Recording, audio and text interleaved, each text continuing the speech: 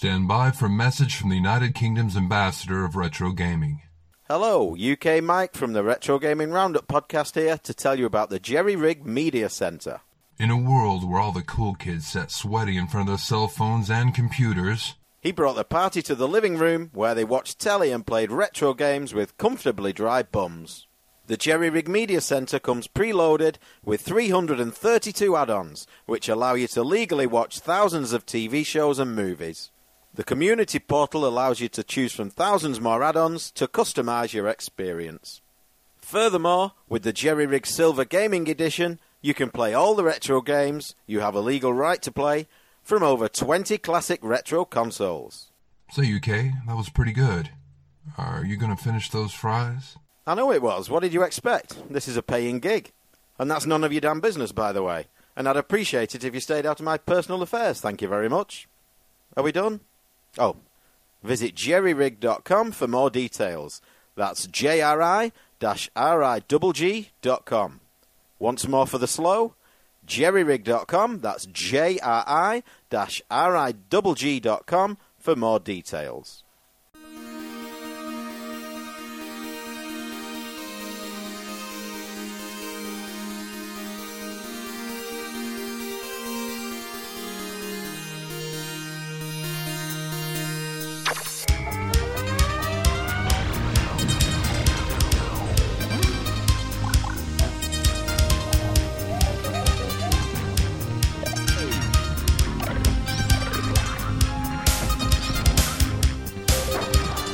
$200, a Super Nintendo setup costs twice as much as the old system. For the money, the company promises better pictures, sound, and adventure.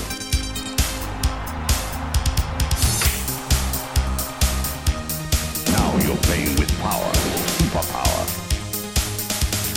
You're the king, I tell you! The king! Only for Super NES.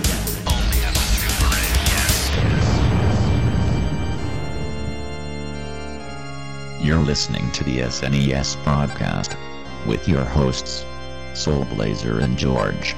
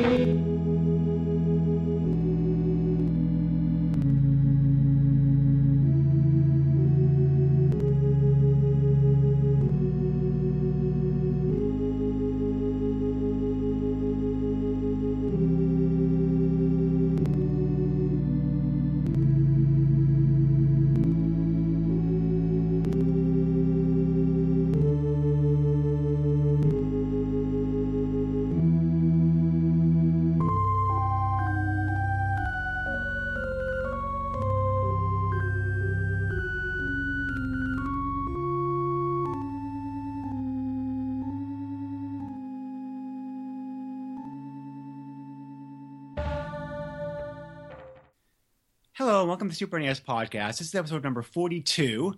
This is Greg, also known as Soul Blazer, one of the co-hosts, and I'm also joined today by my other regular co-host, George. Oh, wait, is that me? Last time I checked. Oh. Hi. Apparently that's me. How you doing tonight, George? I am fine. How are you? Doing okay. That's good.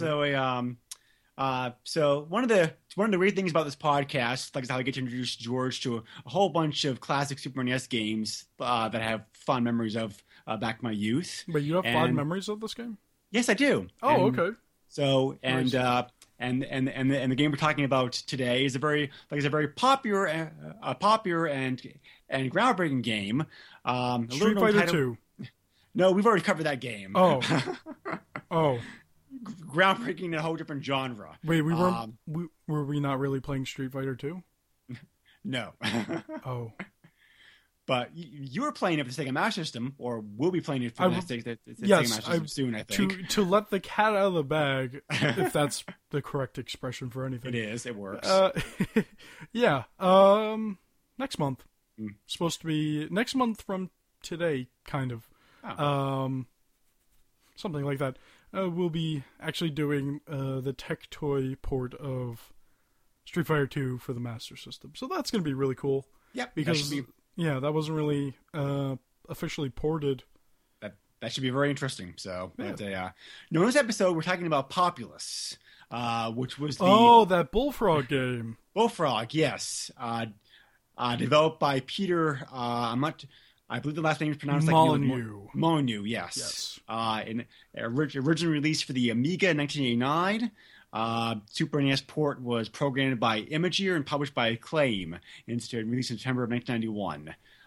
This is a groundbreaking game in many ways. This is considered to be the original God game, which is a genre that's still around today. George, do you want to try to explain what a God game is for listeners out there? So, the God game is when you play as a god, and then you do things. So, what you're doing is, a lot of these games, even further games, made by Lionhead, which, that was Molyneux too, right? Yes, it like was, yep. Black and White and Black and White 2, which I have memories of myself. You play as a god, and what you try to do is you try to, in this game, influence the land to help the settlers settle down, create bigger settlements, and you just try to work with your people, so to say, and try to give them a good life, or in other games, a bad life. Do horrible things. Which, why would you want to do that? You're a good person, right? Right. Yeah. I mean, I guess in newer games, it's technically kind of like a sandbox kind of like game, but you're the overseer, and what you say goes. In this game, you're basically just trying to create a high population so that you can wipe out the other settlements, the enemy settlements. Yep, it's a very good summary.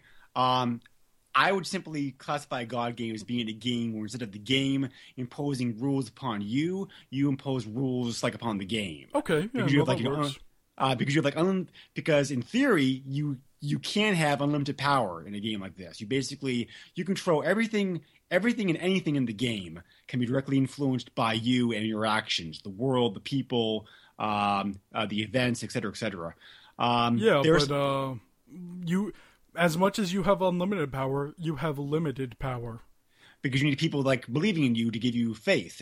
Like in this game, mana, it's called. Yes, which is a really cool system. It's like, if people really believe in you, and the more people that you have in the population, and they're also believing you, the more power you have, and that's really cool. I like that kind of system. Yep. Instead of just be like, oh, I don't know, your god, do things. And there are other games that are part of other genres that have a lot of God game elements in them also. For example, Sim Earth and Sim Life certainly have a lot of God game aspects to them also because more so than the other Sim games, you have more power and more control over the world and environment in those two games than you would than you do in other like sim titles, for example. Right. So, but they, and in our quest here on the Super NES podcast to try to cover at least one game of every topic and genre that was released for the system, which is a lot because Super NES was so popular that everything and anything like got made for it. We have not yet covered a game game in this genre, so it seemed fitting. It seemed fitting for it that way also, and I also have very fond memories of this game for reasons that we'll talk about later on. Well, you're welcome because this was my choice. Yeah, but it was a choice out of a list I gave you. To be fair, yes, yes. So also, having unlimited power, not having as much power. But to be fair, to be fair, it was like a large list of 10 games. You're right. 10 games. I thought it was like 5 games. You're lying to me now. But no, you had the power, and then you gave me a little bit of power, and you're just like, oh, only like these 5 games you could play. Like, well, let's pick Populous because we need to cover this game, and it's a cool game. Yeah, well, you had expressed interest in this game before that anyway, because you had never played this game before. So this is another podcast episode where one of us is quite familiar with the game, and somebody else is playing it. He was playing it like the first time. So, and those always tend to make some of the best like entertaining discussions. So yeah, I mean, especially I had this cartridge for a while, and I don't even know where it is, which stinks. I had to emulate it, but. Yeah, I had this game for a bit, and then before that I knew about the game. Right. Even so, and I never really got around to playing it, so I guess this was the best way to start getting into Populous. Yeah. Yeah, this was one of the most popular ports of the game back then also. It was the most populous port? Yeah, ha. Because this game was so popular, they got ported to you everywhere, but we'll talk about here in a moment. I am not going to go into huge detail about the history and background of Peter and the how this game came to be because that's already been covered very well in another podcast. Well, just because one podcast did it does. I know, but I'm just saying there's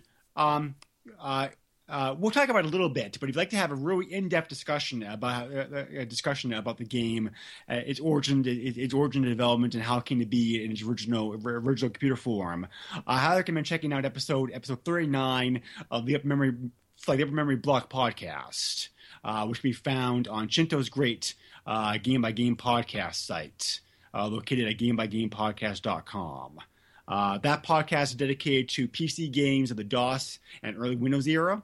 And he does a great job of talking about the history and the development and the tech specs and everything else behind the games. That sounds awesome on that podcast. So I'm going to very kindly point the listeners out to that podcast. Yeah, stop listening to this podcast. But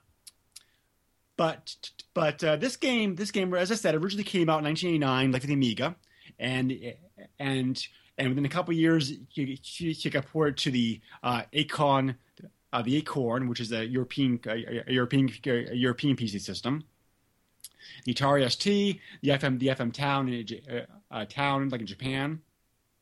The MS DOS had a version. The Game Boy had a version, believe it or not. What? Okay. It got released on the Mac. It got released on the Master System, George. So there you go. Oh boy, I get to play Populous 2 times. It got released on the NEC PC, also a Japanese system. The PC Engine, again Japan only. The Sega Genesis, the Sharp X68000, also Japanese system, and of course the Super NES. So, and this game had 2 direct sequels. There was Populous 2, Trials of the Olympian Gods, which also got ported to the Super Famicom, but never came out in the U.S. in that form. Is that a better game? Yes and no. There were some things Populous 2 did that deviated from the formula in this game that I didn't like as much. Okay. But the graphics and the maps and the maps are definitely better like that game.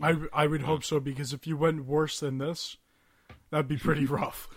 And then the newest game in the series is Populous: The Beginning, which came out like 10 years ago. Oh. Okay.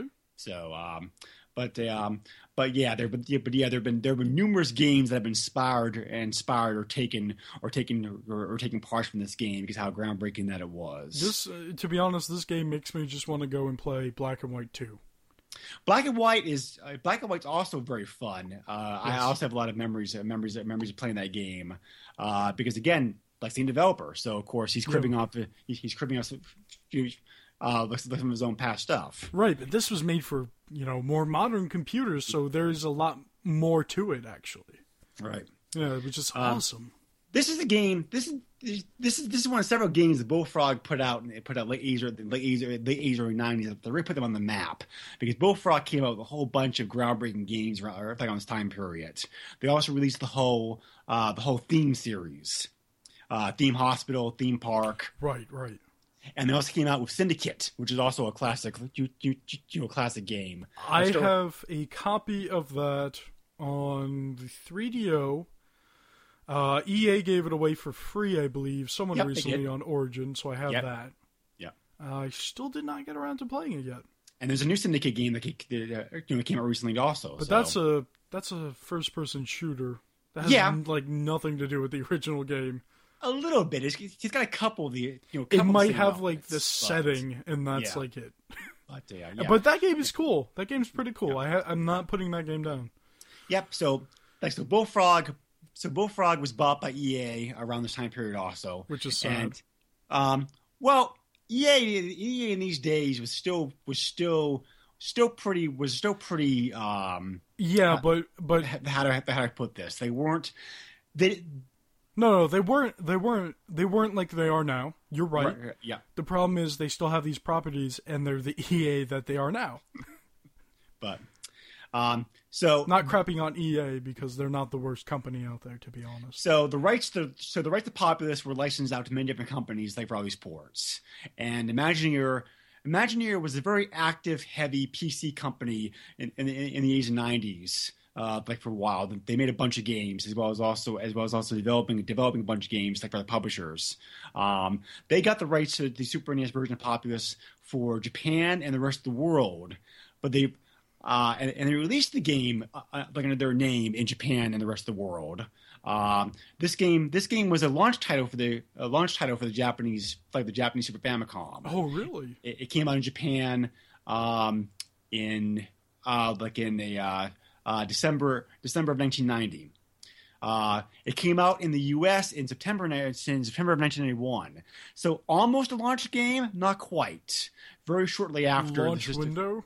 Yes. Okay. The launch window is fair enough because the system got released in August. So within a month later, this game was out. Oh yeah, launch window. Yeah. But and then it came out in Europe later on that year. But the U.S. rights to Populous were held by Acclaim. I don't know how Acclaim got the rights to publish the game in North America, whereas Imagineer had it the rest of the world. I'm not really sure. I'm not really sure how that came about. There's not a lot of information online about the Super NES port of this game, unfortunately. So, but Acclaim was a very big, heavy company in North America at this time. Maybe Imagineer just felt the game would sell better if Acclaim published it. So. I mean, at this time, you're right. Acclaim was pretty big. In newer generations, they started going way downhill. But starting with the PlayStation days. I would say even a little bit before that, but yes. I think it was a good idea to have Acclaim put their name on this because people were buying Acclaim games. That's a separate company. They're buying games from Acclaim, and I think putting the name on there really helped sell this game. And for the most part, it was a great port. There were a couple of differences and enhancements that the Super NES version received, which we'll talk about here in a moment. But for the most part, this game was converted over to the Super NES pretty much the same way it was in its original computer form, with a few changes because of the hardware and whatnot. Right. So it was obviously changed a little bit for controller. Mm-hmm, yep. Which I would argue, well, I'm sure a lot of people would agree that it's much harder to play this game with a controller. Well, let's talk about the controls then. I mean, because obviously the original computer version was played mostly by keyboard. Some of the PC versions also had mouse. Yes. Also had mouse support. But the thing is, there's a lot more buttons or keys on a keyboard than there is on the SNES controller.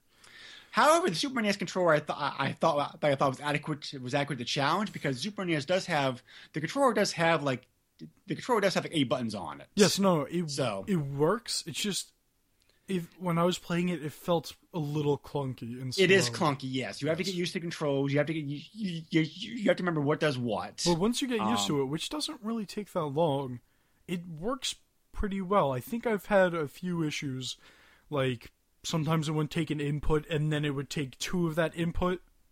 So, there's another reason for that, I think, because we're going to talk about here like in a moment. Okay. But the game opens on a very positive note. You have that very beautifully animated title screen with that like the custom art, different than the Japanese and European art, by the way, which is also found like on the box cover. And it plays the Populous theme. It's the same theme that other versions of the game had, but it sounds beautiful in Super NES. This is my favorite version of the Populous theme. It's a beautifully done rendition of the theme. Really played very well to Super NES's strengths as far as the music goes. The problem is the music in game. In-game's a different story, yes. I thought they were ambient sounds, and then I accidentally turned the music off, and I was like, what happened? Oh, wait, that was all the music? Are you kidding me? Again, that's faithful to the original PC version, because... No, you're right. I'm just saying the game in general... Because in-game, what you have when you play is a constant heartbeat.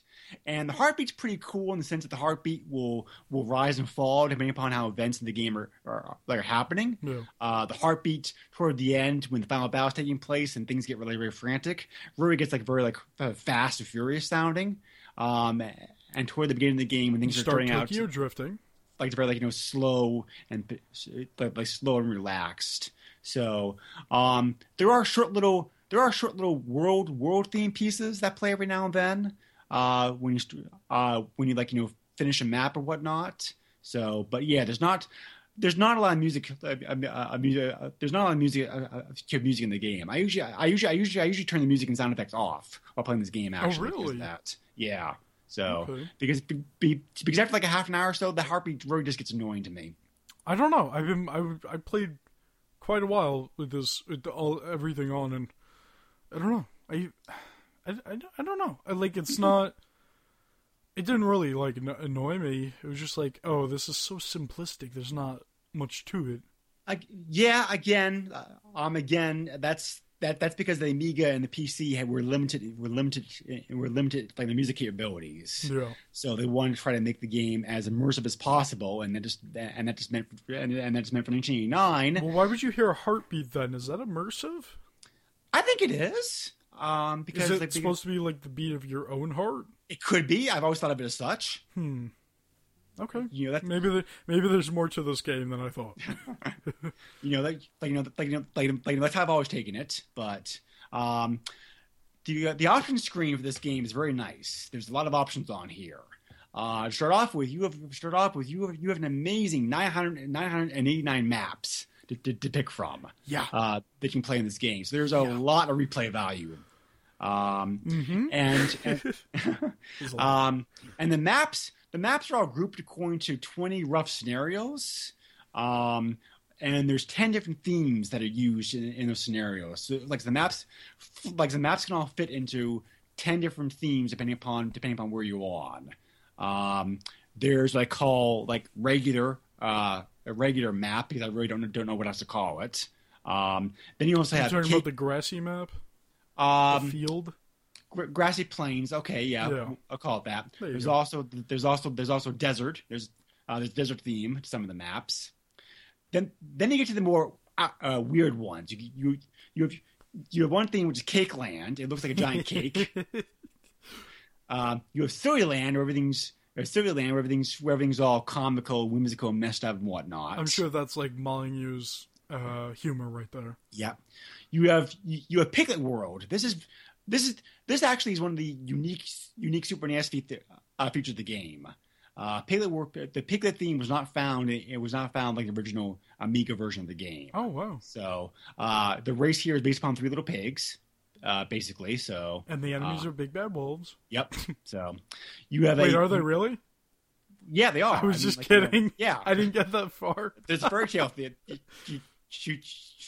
tale aspect to it. So oh wow, okay. But you have the Japanesque theme, which appropriately enough looks like medieval Japan. You have the rock and lava theme, which are really graphically detailed, vivid, wild-looking map of huge rock islands sitting in like massive pools of lava and whatnot. I thought that looked pretty cool. Yeah, it does look pretty cool. So and then like some of the stuff and then some of the worlds repeat later on with variations like the theme and whatnot. The final world in the game is desert, actually. By the way, like world 988. So isn't there like a computer world? There is, yes, actually. The bit planes. Yes. There's also. Oh, I'm sorry. I also forgot 2 other themes. There's a French theme where everything has a very old European French look, and a snow and ice theme. Always that ice level. Yep, got to have one. So you can choose the world you want to play on, which is nice. So there's some, and the game saves in terms of passwords. I found that out the hard way. So then of course nowadays you can go into game FAQs and get passwords like for other worlds. You can hop, so you can hop anywhere in the game that you want to. Yep. But on the options screen, you can also affect the computer's difficulty level by adjusting his reactions and his rating scales. Reaction scale will determine how quickly the AI is to respond to things you do in the game, and the rating scale indicates the overall power base. So you can adjust this to your liking if you want to. I think I have that on like halfway. Well, the game starts off like both of them being turned all the way down to like barest minimum. There are default. When I started it was like a quarter of the way up. There are default settings for the world, like the worlds. Okay. As you play them, if you come across them like the normal gameplay progression. Right. So, you can also affect the powers that are available both both to you and him. And this is one of the fun things about the game because of course like any kind of god, you have the ability to do massive world affecting disasters, which I don't suggest doing blindly. No, that like screwed me over on one game. It can really F you up if you're not doing it carefully.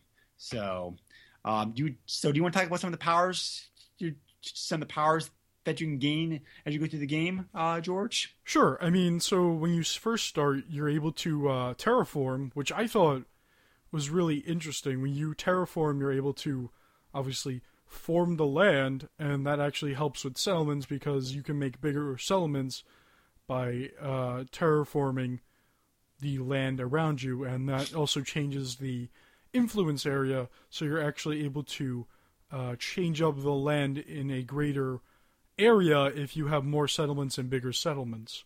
So there's different things like earthquakes. You can create swamps, where anybody who steps on it, any of the settlers, they'll fall into it and I believe die.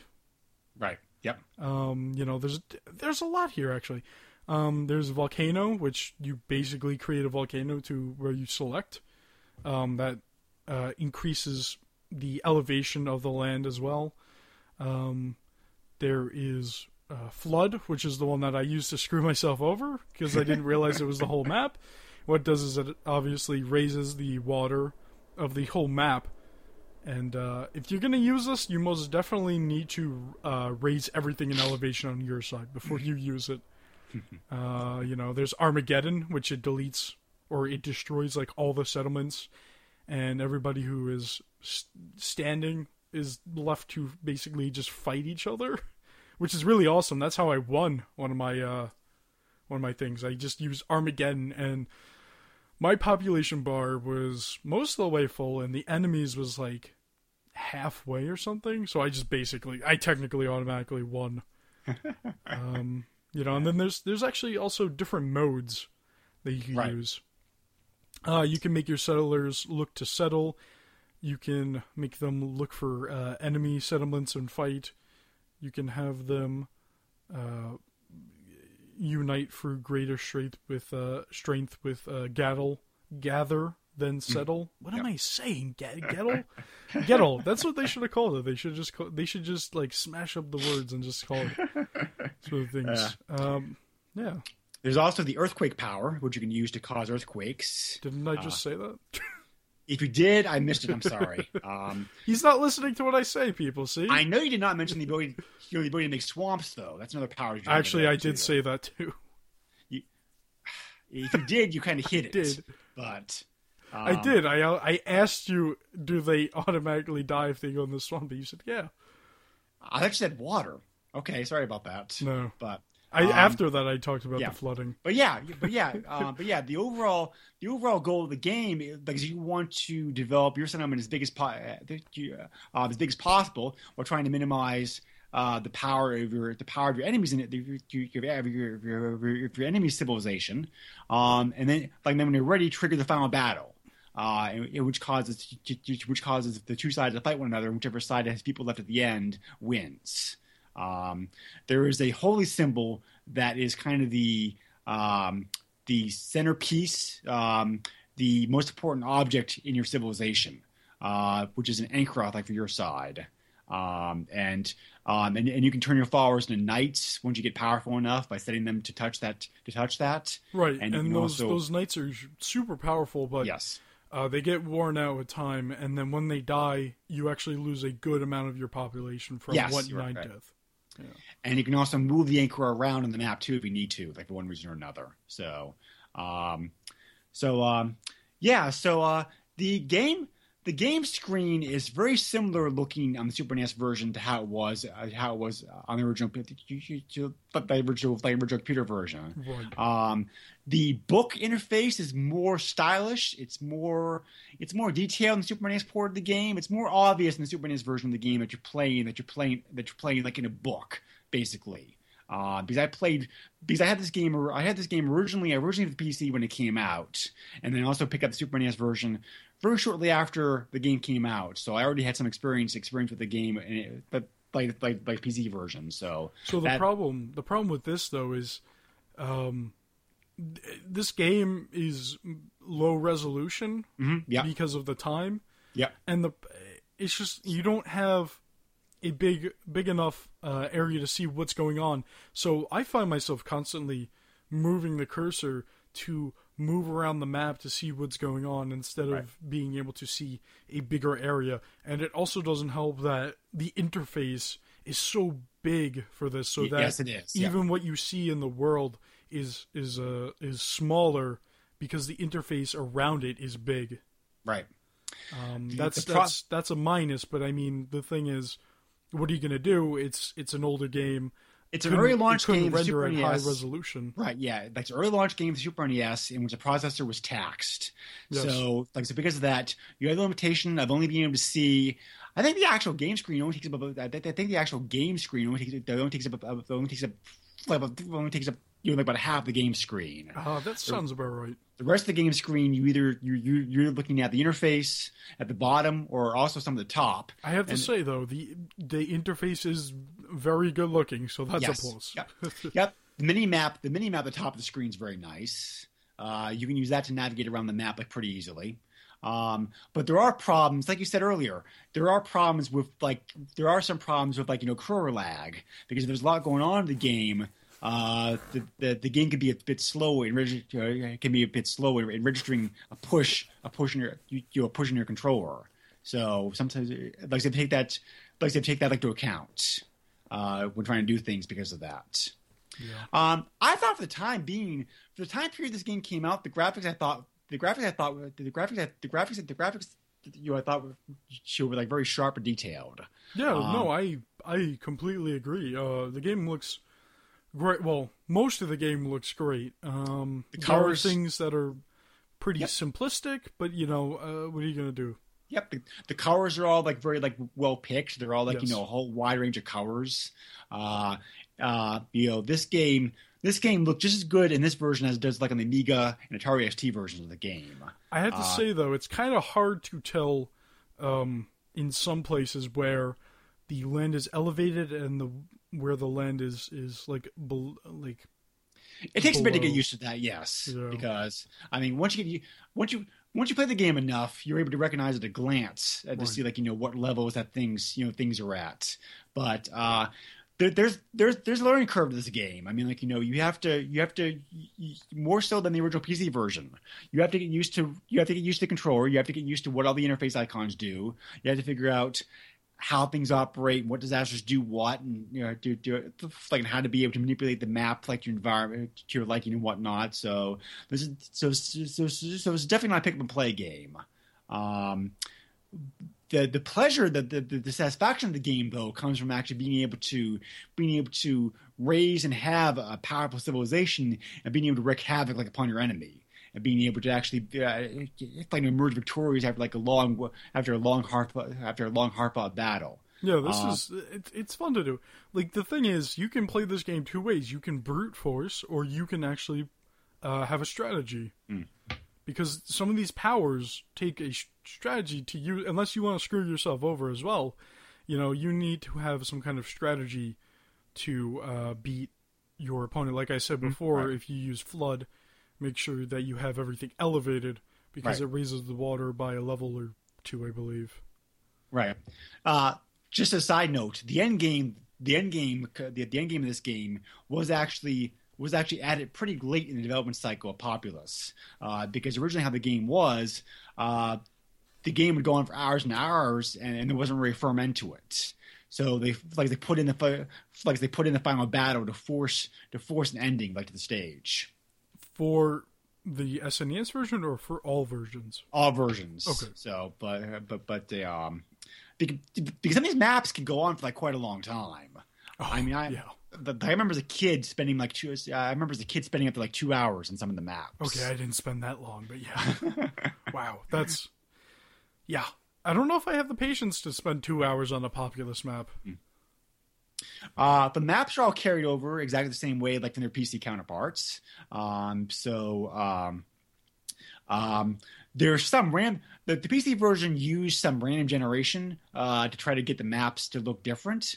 Most of the time it succeeded. Some of the worlds are very obviously very, very, very close copies of another. But considering what they had to work with to make all these maps, like the time period where we didn't have powerful coprocessors able to do huge number crunching calculations and whatnot, it's pretty good, I thought. Like the map generations. I would agree. I don't really have too much to say about that, but yeah. So the game,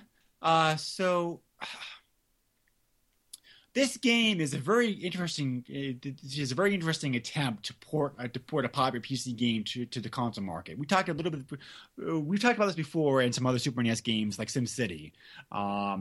There wasn't a lot done to enhance or expand this game for the Super NES version of the game over what we had before.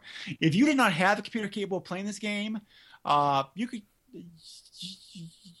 certainly would have a lot of fun playing this port of the game. Right. This is a good port. Unlike or SimCity was actually much different on the SNES than it was on computer, where it actually. Did it have more than the computer version? I know more. It looked better. They added a lot to the Super NES version of the game. Yeah, it had a lot more. Dr. Wright was added to the Super NES version of the game. Right. There were 3 random scenarios at it. There was the whole system about the whole system of bonuses and gifts like it was all new, the Super NES version of the game. Right. The music was all Super NES new. They added the whole Bowser environmental hazard.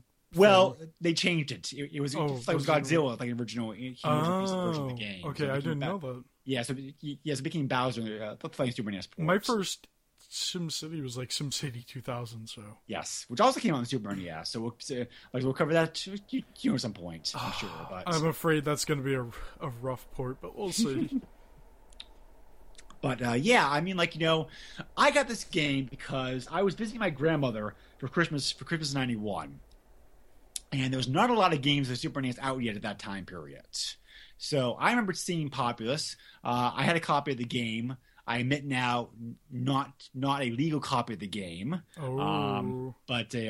So I'm like, hey, Populous, the Super NES version of the game. This should be pretty fun. And it's a good port of the game, but if you already have the PC or Amiga version of the game, there really is nothing to recommend this version of the game over that. Because there are some things I thought that the PC / Amiga version did that were better than the Super NES port of the game. So the computer version of the game, for example, ran a bit faster if you had a powerful system.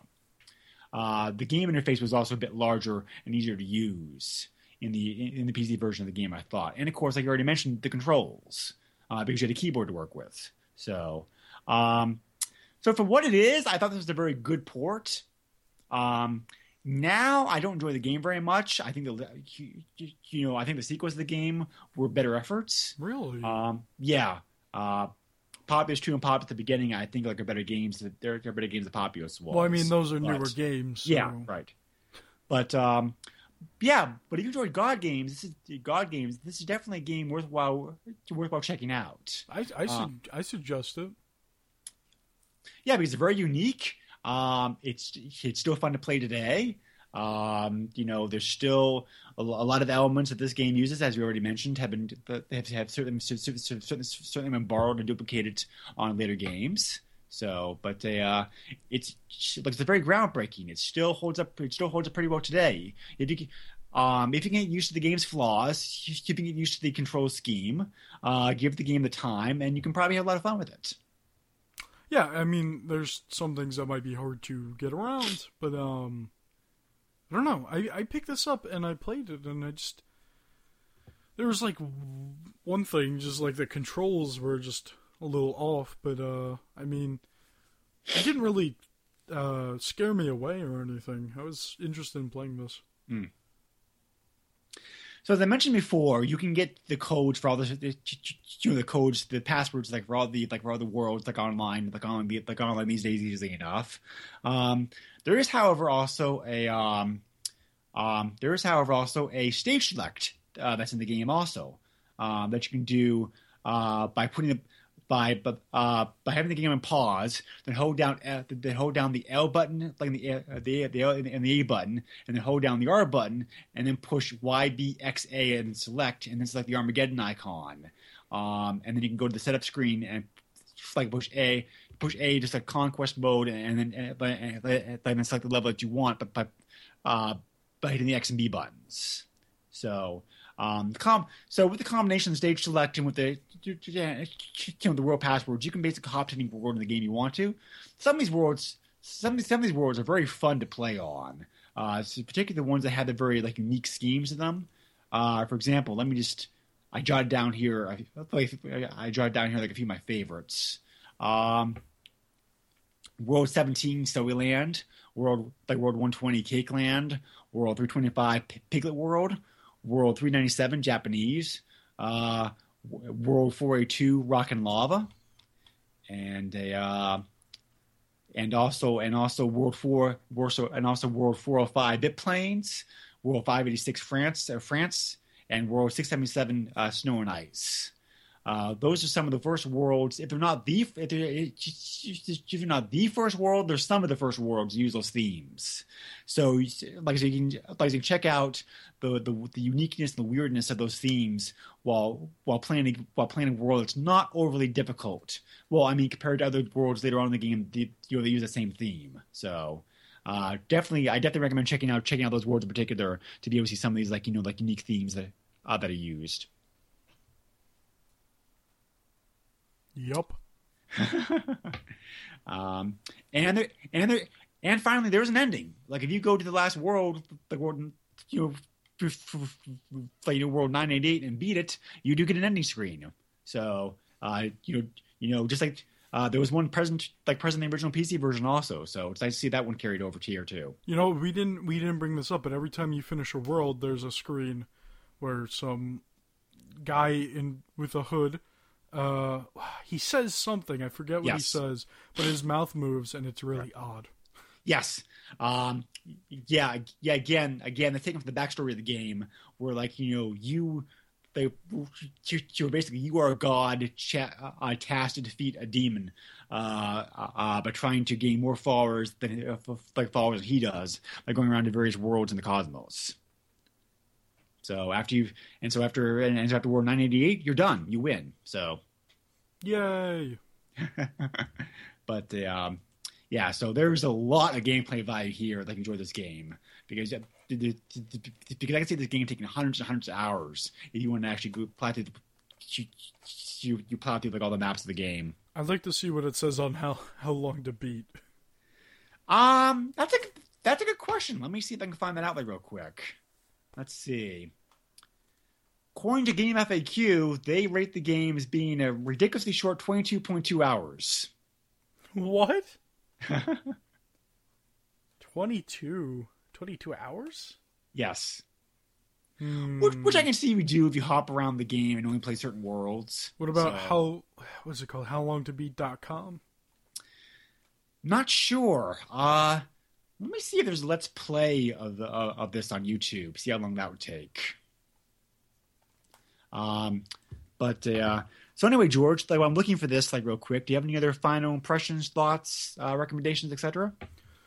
For the time, I think this game was pretty good on a computer, and being ported to the SNES, it still works great. It's still the same game, but it looks better, and that's really nice. The controls are a little bit clunky because of the controller, and I feel they could have been done a little bit better, but they still work. And to this day, I feel the game is still playable for even a little bit.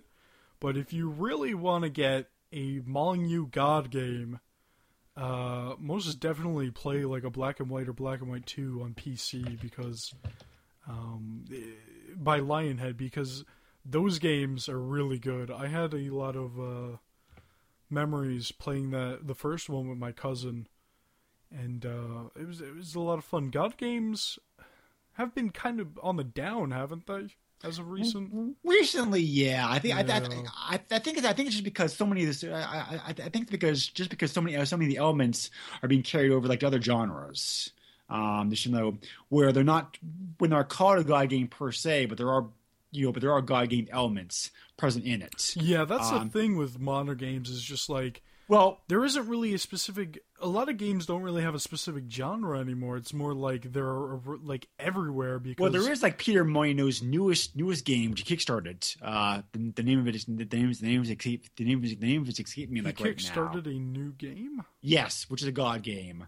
Are you sure you're not talking about the game that he made let's say he came out 2013 or 2012? That was kickstarted. Goddess, yes, that's the name of the game. That was the game where... That was Kickstarter. Yeah. No, I thought you meant this year or last year he did it. Well, he's still working on it because the game's not really finished yet. He is working on a new game. Well, that's... There's still some work going on the game. Semantics! Goddess has a very troubled development history, which we're not going to get into. Yes, no. Outside the scope of this podcast. So, the thing is, he released that... And what was that? There was a game before that where it was some box or something, and it would open once it opens, the person who opened it was able to become the god in the next game he was making, and the guy who won also would get a profit percent off of the game. I think. Maybe I think that's what the case was, which was really odd. Yeah, they put the guy's name in the game, and I think he's supposed to be the god you're playing as or something. Oh, interesting. Yeah. It's really odd. Video games are odd. But yeah, Goddess is definitely she was definitely like a modern God game. It didn't look interesting to me, sadly enough, and it's a Molyneux game, but it's fun. But it's a modern Molyneux game. Like, yeah, right. I have no problems with Molyneux at all. It's just that he has a lot of high hopes and he has huge ambition, and it doesn't transfer over well for development. And the problem is people call him a liar now. Yeah. And it's just like they're taking it the wrong way. For sure, it's all right to be angry with like the Fable games and whatnot, because he was just in high hopes. He was like, we're going to have this and we're going to have that and we're going to do this. And then some of it didn't even get to the game. Some of it was not fleshed out as much as he wanted to. And the problem is, he's not lying. He just wants to do so much in the game and you can't. And that makes him look bad. There was a what was it, Rock Paper Shotgun article where he was interviewed and he was just put on blast, and it was just like that was the one thing where he was just like, I think I'm going to give up game development, because he was being put heavily on blast for the things that he said and whatnot. It's just like, it's a right to question the things he says because they don't get fully fleshed out or they don't happen. But like, I think it was like the first or second question he was asked in the interview was, are you a pathological liar? No, don't do that. Don't be so aggressive. Like, I know this is turning into a rant, but when you're interviewing somebody, don't be aggressive. Don't ask a question that would anger the person. Maybe they should have asked, do you think that your ambitions are too high for game development? Maybe something like that. Yeah. No, I agree with you, definitely. Much of the same problems that, Chris Roberts is having these days with, like, but the thing is, he made, like, millions of dollars off of something. Well, both these guys are very similar. They're both experienced, long-time game developers who promise a lot and unfortunately come up short. So, like, we're talking about Star Citizen. Yes. Right. So, that game is still in progress, though, isn't it? Yes, it is. Stuff is coming out for it. I also back that game. I'm also following it like very eagerly. But have you played any of it? No, I haven't. Because I believe you can like fly and look around the hangar. Yeah, now. It's playable at this point. It is, but they. I don't know. I really don't like paying real money for actual like ships in game. Well, I've actually been having more fun playing a similar game like Elite Dangerous, which is which actually is being close to being finished. So, and it also has a lot of the same elements in it. That's the PC specific one. Yes. Yeah. I might pick that up. I've been doing a little bit of Rebel Galaxy. Yeah, it's a lot of fun because but that game's not too similar from Elite Dangerous, from what I know, because Elite Dangerous you're actually controlling the ship and shooting stuff is like actually based on skill and not what you have, really, right? There is dogfighting like in. So there is dogfighting like Elite Dangerous, but Elite Dangerous takes its inspiration, of course, like the classic game Elite, which was primarily like a trading game. So and there's a lot of trading. Trading takes place like this. But game that game also. is kind of like. But the new Elite Dangerous is like a privateer, right? Like a Wing Commander privateer. Has a lot of similarities to that, yes. Okay, yeah, I might pick that up then. Where Star Citizen's main focus seems like it's going to be like on the combat side of things. So right, but they anyway, to go back to Populous, there are speed runs of the sequels of the games on YouTube, but not the original game. So I can't comment for how long it would take. How long are the speed runs? The speed runs of the sequels are range from 30 to 50 hours. Can you imagine, like, I don't think these are like in one sitting, but could you no, imagine they're not. Imagine somebody doing a speed run of like a Populous 2 and doing it for 30 hours? But there are people who play arcade games for 30 hours. Well, there are people who play arcade games like for that long. Wait, for 30 hours? Yes. Oh my god! Haven't you heard about that? No, I'm not really into the whole arcade. Yeah, there are people. thing. There are people who've played Pac-Man and Defender and Donkey Kong for 3 days straight. Oh my god! They're so good at the game, they just simply rack up enough lives where they can afford to lose them. Right, and then they go and take a pee and stuff. Like are powering out in some cases, or whatnot. So yeah, you definitely marathoning arcade games is a big thing these days because I couldn't do that. I have to have a game that has enough content to marathon. That's rough. So the reviews of Populous when it came out were mixed, and they are still pretty mixed nowadays. Some people loved it, some people hated it. So, and I can see both sides of the coin because there are definitely both good and bad things. Good and bad things as far as the game goes. But there's always good and bad things about every single game. But because of that, this game is ridiculously cheap to get on eBay. I was shocked at how cheap this game is. How much? This is the cheapest Super NES game that we've covered so far in the podcast to get. There were 177 copies of the game currently listed, with 98 copies that recently sold. You can get the game cart only, shipping included, for as cheap as $3. Just $3.71. Oh man! Ranging up to $10. You can get CIB for this game for anywhere for cheap as like $11. Oh, I should pick that up. Go up $21. Even steel copies of this game are not very expensive. Steel copies of the game sold anywhere from $31.20 to $35. That's not bad at all. This is ridiculously cheap. So I most definitely suggest if you're looking for a kind of game like this, you should buy it. I recommend buying a physical cartridge because it is so cheap and is most definitely worth it. Wow. Right. Wow. This is what I would call a niche game, the Super NES library. It was just basically, in some sense, it was padding because they're porting over a popular PC game. It's not unique to the system. A Populous PC game. Right. Yes. It's not unique. It's not going to appeal. It's not going to appeal like every kind of gamer out there. But if you enjoy PC style games, this one's definitely worth checking out because for the most part I thought it was ported over the system pretty well. Yep.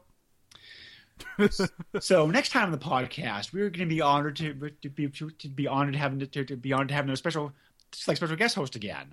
I was contacted recently by a gentleman like the name of Nick Baldrich, who does two pinball related podcasts. He does the for amusement only EM and also the Bingo Pinball podcasts. He wrote into me to give some feedback and some comments on the recent Behind the Mask pinball episode that we did.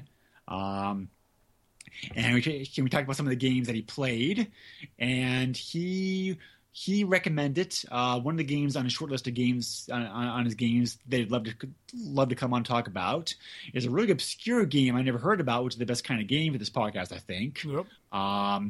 Which is a platformer game, which is called which is called Incantation. So I played a little bit of it so far. It's really different. I'll just leave it at that for right now. So I can already tell I'm not going to be happy playing this game. I'm not really a platformer guy. So this would be interesting to talk about with him. So looking forward to that. And also in the future, no harm in talking about this. We're going to get hover cars. Oh wait, you're not talking about that kind of future, right? Okay. But George and I have been discussing this idea for a while. We don't know when exactly it's going to happen, but it'll be happening sometime soon. We are going to be doing a combination Super NES PlayStation Power episode, which will cover Gradius 3. Both the original arcade port of the game, which is ported to the PlayStation 2, and also the ported over Super NES launch launch version of the game. So look forward to that coming out in the weeks and months to follow. Yeah, we might be doing that soon. I don't know. And also in the weeks and months to fall, we're hopefully going to have Ferg back on the podcast to talk about one of his favorites as the games on Super NES, and like one of mine also, Legend of Zelda: A Link to the Past, which George has never played. So this ought to be interesting. Oh boy.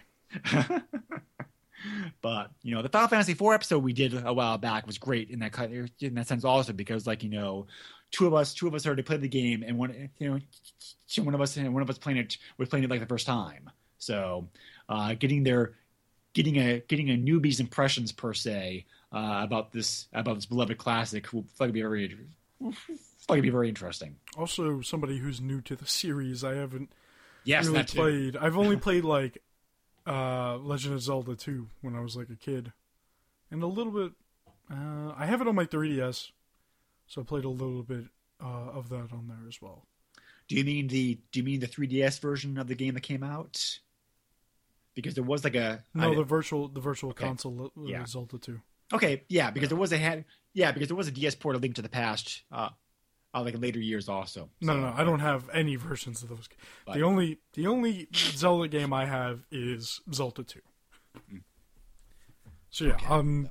I'll be new to the series basically. Right. So wrap up thoughts. Wrap up announcements.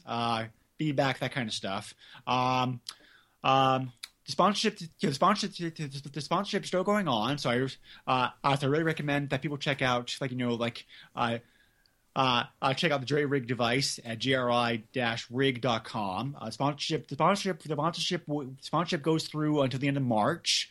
So there'll be 2 more episodes after this one in which the bumper and the sponsorship message will be used in it. You can Good, then I could get my bumper through then. You already made us a bumper. That's an old bumper. Yes, it is. But nothing wrong with an old bumper. I still use them every now and then myself. So, but, you can send me an email directly if you want to at the SNES podcast at yahoo.com. You can also please check out our Facebook page. The podcast can also be found on iTunes. Please give us a rating on there. If you'd be so kind.